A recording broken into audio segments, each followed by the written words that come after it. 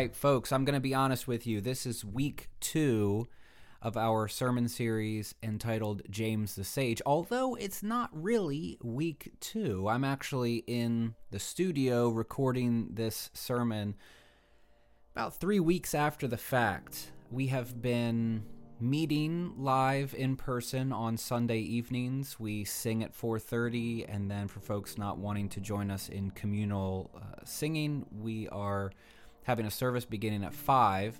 And because of COVID being what it is and our mentality around safety being a bit diverse, we've also been doing some Facebook Live sermons at 7 o'clock on Sunday evenings. You can feel free to jump on and check that out on our Facebook page. However, the audio from both of those preaching experiences is atrocious. Just to put it in a term, it's atrocious. So I'm here in the studio, and I'm going to be re-recording the sermons that I've done over the last few weeks. This series has been a lot of fun so far.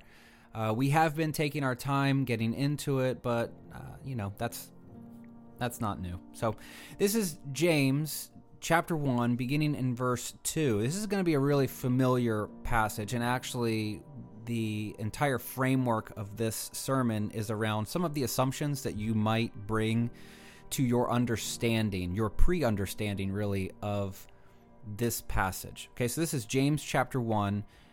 This is right after the introduction, which we looked at in week 1. The introduction says, "From James, a slave of God and of the Lord Jesus Christ, to the 12 tribes who are scattered outside the land of Israel, greetings." That's the only line that we have to let us know this is a letter. The rest of the book sort of functions as a collection of wisdom sayings. Scholars fight all over the place about how to think about the structure of James. As I was saying that, I had this weird image of scholars actually fighting all over the place about the structure of the book of James. They don't actually, punch each other. Not that I've heard of. I don't know. But okay, this is James chapter 1, beginning in verse 2. It says, "Consider it pure joy, my brothers and sisters, whenever you face trials of many kinds, because you know that the testing of your faith produces perseverance. Let perseverance finish its work, so that you may be mature and complete, not lacking anything." Okay, so I'm going to make a few assumptions here about this particular passage. The first thing that I'm going to assume is that when you have heard this verse read in a situation like this, at church or in a Bible study, or perhaps even when you've read it yourself at home, I'm going to assume that this verse is immediately applied to your current situation, or the situation of your friend or family member or fellow congregant, right? James's language, it's notably broad. I mean, he says, whenever you face trials of many kinds. So on first glance, it seems fitting that it would encompass all of the trials that you or I or your friend or your family member face right here and right now. And I'll add this as well. When we read this line, wherever you are at this moment, in your car, on your way to work, at the gym, just sitting and relaxing, when you think about the trials that we're facing, it seems especially relevant in the midst of school being back in session and all of the problems with online education, or if you're sending your kids to school and maybe some of the fear and anxiety around that, the uncertainty with regard to finances, the relational stress. I don't know if you guys have felt this, but with people sort of taking on different understandings of the world in which we live, whether they be political or with regard to COVID and how to stay safe, there's some relational strain there. So when James talks about these trials of many kinds, it's very easy for us to immediately insert our own situation to bring about a point of application. Well, the trials that I'm facing are this, that, and the other thing, and I should consider it pure joy. But who do we bypass when we read this passage and then we immediately go to our situation, when we immediately apply this passage? Who do we bypass when we do that? Right, it's the original audience, the hearers and readers of this letter. And And what's the problem with that? What happens when we bypass the original audience or an ancient audience and immediately apply a biblical text, not just this one, but any one, to our own precise moment in time? We distort or potentially distort the meaning of the letter because we've made it about us when it's not really about us. Okay, so first I'm going to assume that we immediately apply this passage. Second, I'm going to assume that when the one that you heard teaching this passage, when they get to verse 3, or maybe when you're just reading along at home and when you get to verse 3, which is the bit about knowing that the testing of our faith produces perseverance, and then we have this progression that moves up a ladder from trials to testing to perseverance to maturity. I'm going to assume that it was explained that whatever trial you are facing is a divinely orchestrated event. It's something that has been arranged or staged, and it's a testing that is working to produce something in you that would otherwise not be there.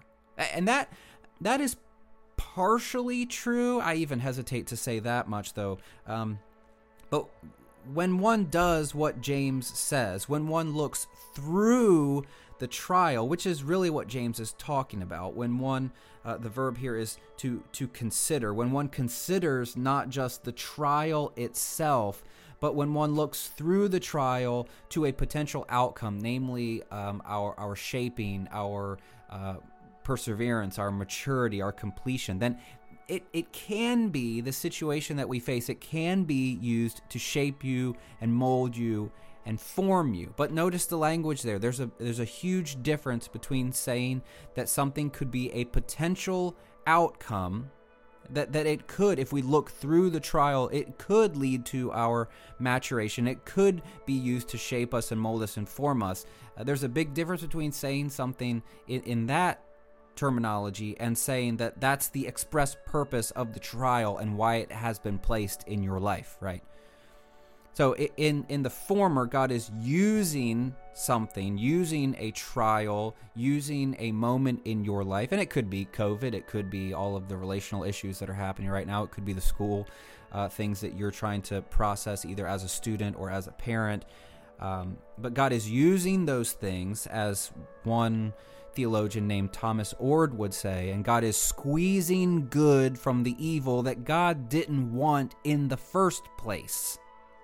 That's sort of this idea of it's a potential outcome. God is squeezing good from the evil that God did not want in the first place. That's very different than saying God is sending us something with the express purpose of teaching us something about ourselves. When we think about things in this way, that is, our trials as divinely orchestrated tests to teach us, then we're faced with a massive problem.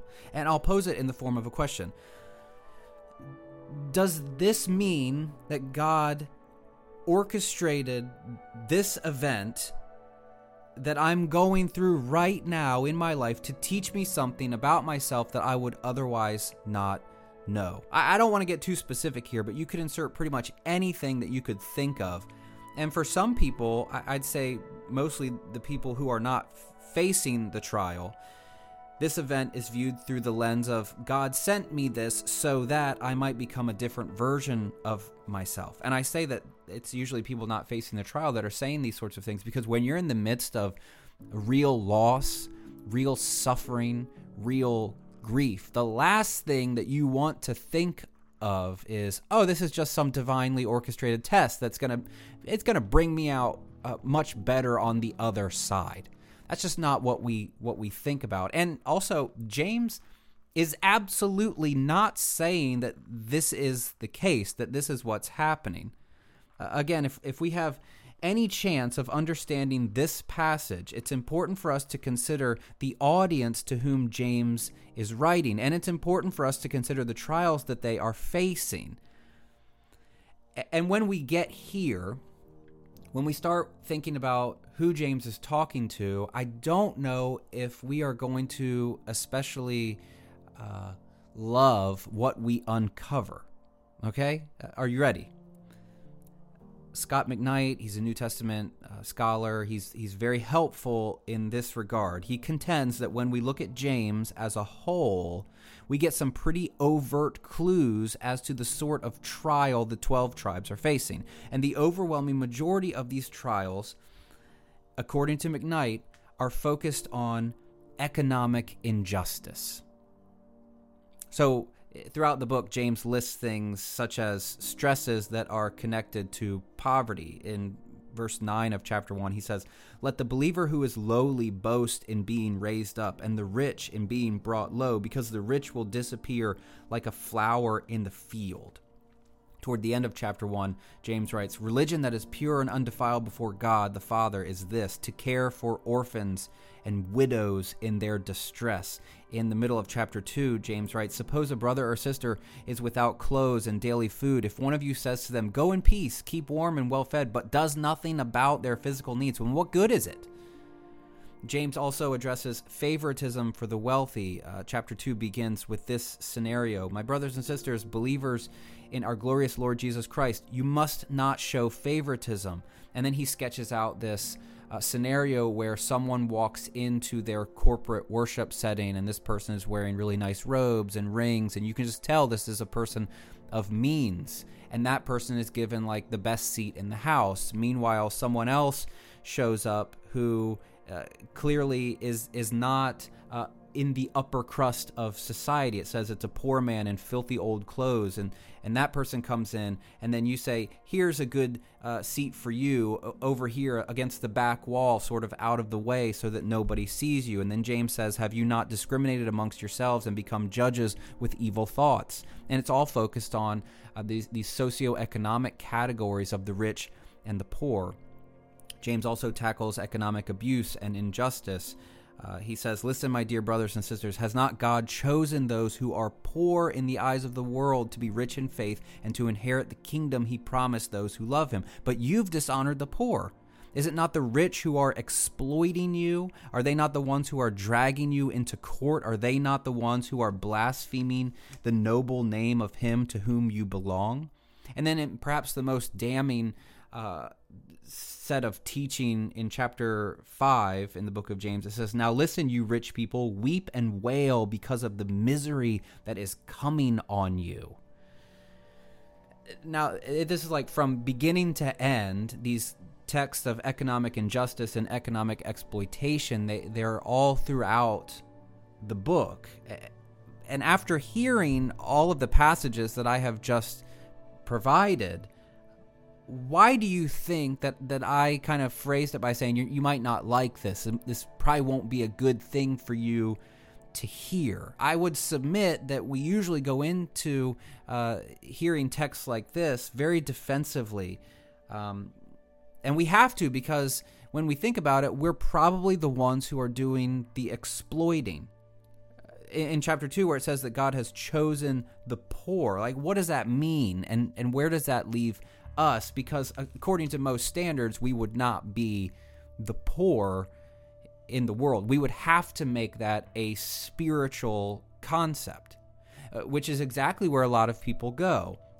Now, I won't tell you who said this, but there's a commentator on the book of James, and in response to James's thoroughgoing teaching on economic exploitation and the rich, this commentator says, quote, "Not every rich man is doomed to be damned, and not every poor person is sure to be saved."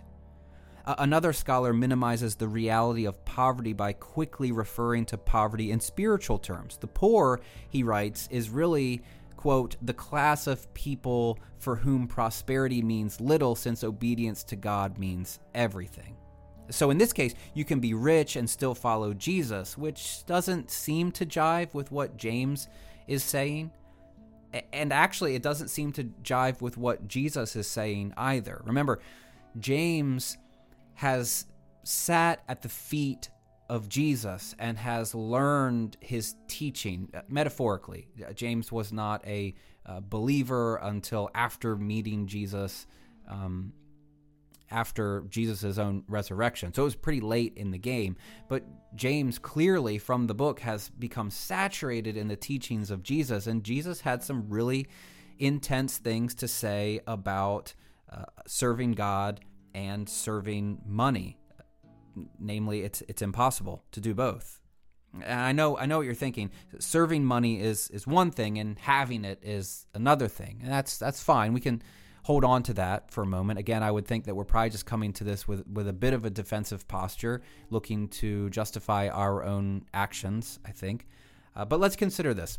There's another writer named Elsa Tamez, who's a feminist liberation theologian from Latin America. If you want the technical term, she would be a mujerista.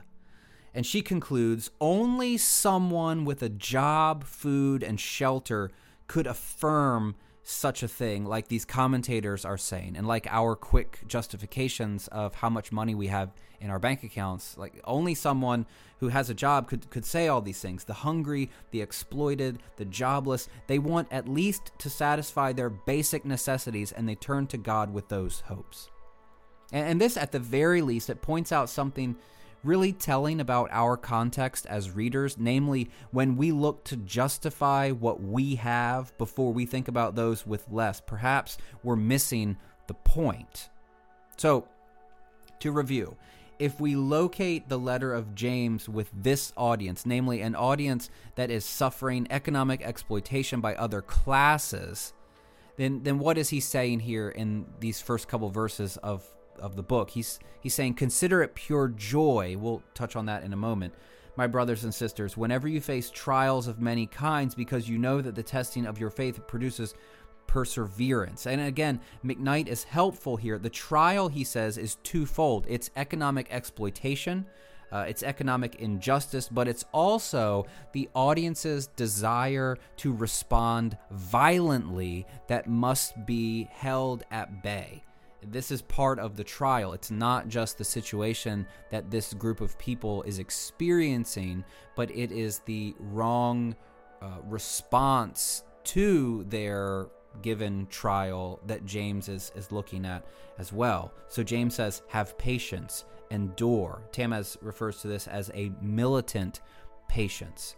Don't respond violently or angrily. And as we'll see throughout the letter, don't rush to a response that is harsh in its tone. James says a lot about speech and how we communicate to one another. Now, as I've just said this, perhaps for some of you, you feel like this is James trying to tame the audience or subdue the audience or trying to control the audience from a position of power. In other words, James is trying to turn this group of people who are being exploited into nonviolent, passive, sort of, they take whatever comes to them.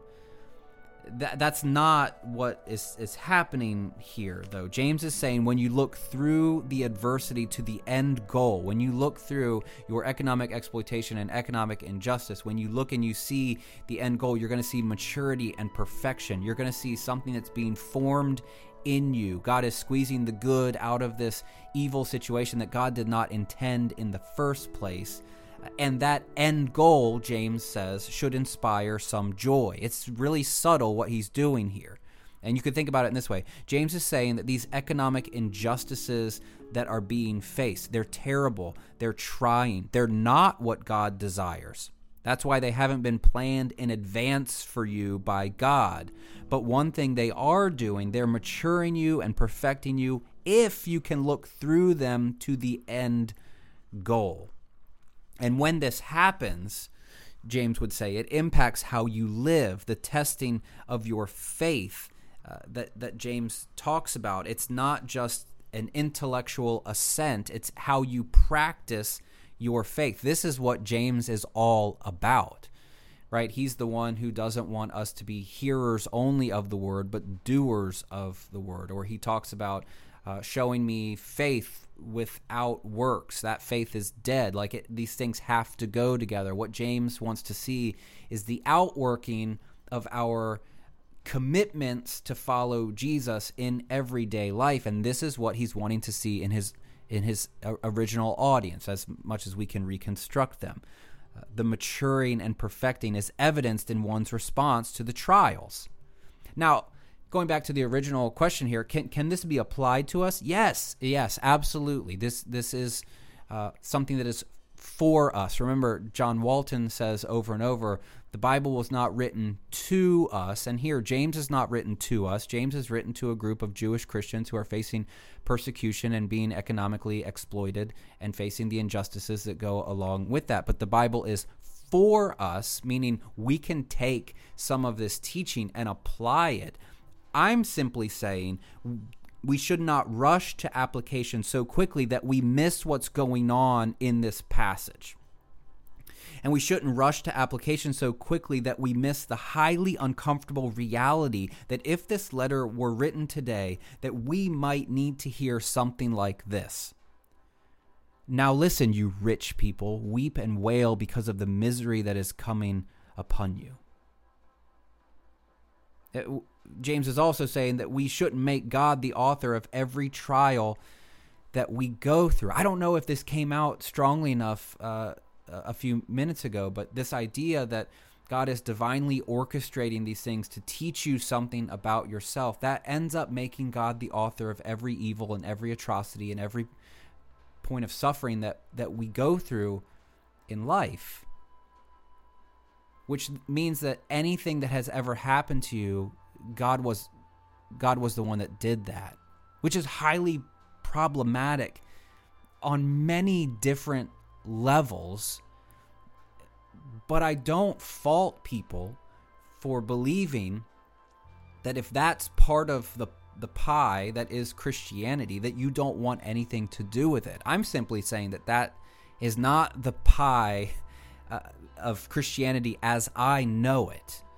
There are things that happen to us because the world is broken and people are sinful, and God weeps with us when we weep. God is not waiting for us to learn something about ourselves. God can squeeze the good out of something evil that wasn't planned for you in the first place, but that's different than saying, God put this stumbling block in your path so that you could be the person on the other side. That's not what James is saying, and James isn't trying to say that this economic exploitation has been placed here so that you can learn all of these things. He's saying if we look through it, there's maturation, and there is completeness, and there is perfection, and there is perseverance that we are moving towards. Okay, third, I'm also going to assume that there may be some confusion in your mind surrounding what joy looks like in this context. I mean, James, he's not a masochist who loves pain and suffering and heartache, nor is he encouraging that of his readers. He's not saying go find suffering and consider it pure joy. He's not saying go harm yourself and consider it pure joy. So what then do we do with this admonition that when we face adverse circumstances or trials, that we should consider it as pure joy? Well, I'll start by telling you what this is not. This is not smiling all the time. This is not being happy all the time, necessarily. This is not about pretending that things are going well for you in conversation with friends or family. It's not about putting on a mask or putting on the right face. It's not about faking it until you make it. Instead, what James seems to be after is this: in every trial that we go through, we are identifying with Jesus. And if we've learned anything from Jesus, you can be sad when this happens. You can be mad when this happens. You can yell when this happens. You can lament when this happens. Jesus pretty much ran the gamut of human emotions and allowed himself to feel those emotions in the same way that we feel those emotions. Of course, if you're going through something very difficult and that well-meaning Christian friend comes up to you and says, you know, brother, you really should just consider this pure joy. After you kind of calm yourself down and you don't punch that person in the face, understand that interpretation is a bit misguided, because what is expected of you is, oh, just get over it. Just pick yourself up and you'll be fine. Dust yourself off. Go about your life. When really, in our American context, we don't grieve well. We don't know how to allow ourselves the proper time to grieve, whether that's the death of a loved one or the loss of a job or the loss of a relationship or what have you. We don't really know what that looks like, because even in our Christian cultures, when you come through the doors of the church, get ready to sing the praise songs and get ready to smile a lot and say, God is good all the time, when that diminishes the real human emotions that we have. For James, what motivates this identification with Jesus is the radical hope that both he and his audience have. It's a hope that God is good, a hope that justice matters. This is really important, because sometimes I think we are left to believe that we just sweep all of the injustice under the rug. But yet that's not the depiction that we have of God. Justice matters, and part of our redemption and restoration is also reparation. It's acknowledgement of wrongdoing. It's attempted paying back for wrongdoing. It's setting things right. It's a hope that justice matters, that things won't just be swept under the rug with God. It's a hope that things will ultimately be set right. We might not see that in our lives, but it's a hope that the world is going towards this end where everything will be set to rights, as N.T. Wright says. It's a hope that God is with us in the midst of whatever it is that you're facing, the trials that you are going through at the moment. God is with you in that. It's a hope that Jesus has won, and that victory means something in the real world, both that we experience and as we will know it in the future. For James's audience, these aren't well wishes. These are their committed and core beliefs. And when they look through the trials, these things still remain. So when we hear this very popular teaching on consider it pure joy whenever you face trials of many kinds, a few things that we need to keep in mind. Number one, the probable circumstances of the original audience. They were facing economic exploitation. Well, if we're going to apply that, then we have to think about the role that we might play as one who economically exploits our brothers and sisters. We might have to hear more teaching from James, which we will hear throughout this series, on the rich and the poor. We might have to look into the mirror and consider what God is asking us to do. When we come to this passage as well, I would like to encourage you to move in such a way where God is not the author of everything bad that has happened to you, because God is a sick, sadistic teacher who is trying to shape your character. That's a common church teaching, but it doesn't seem to hold biblically.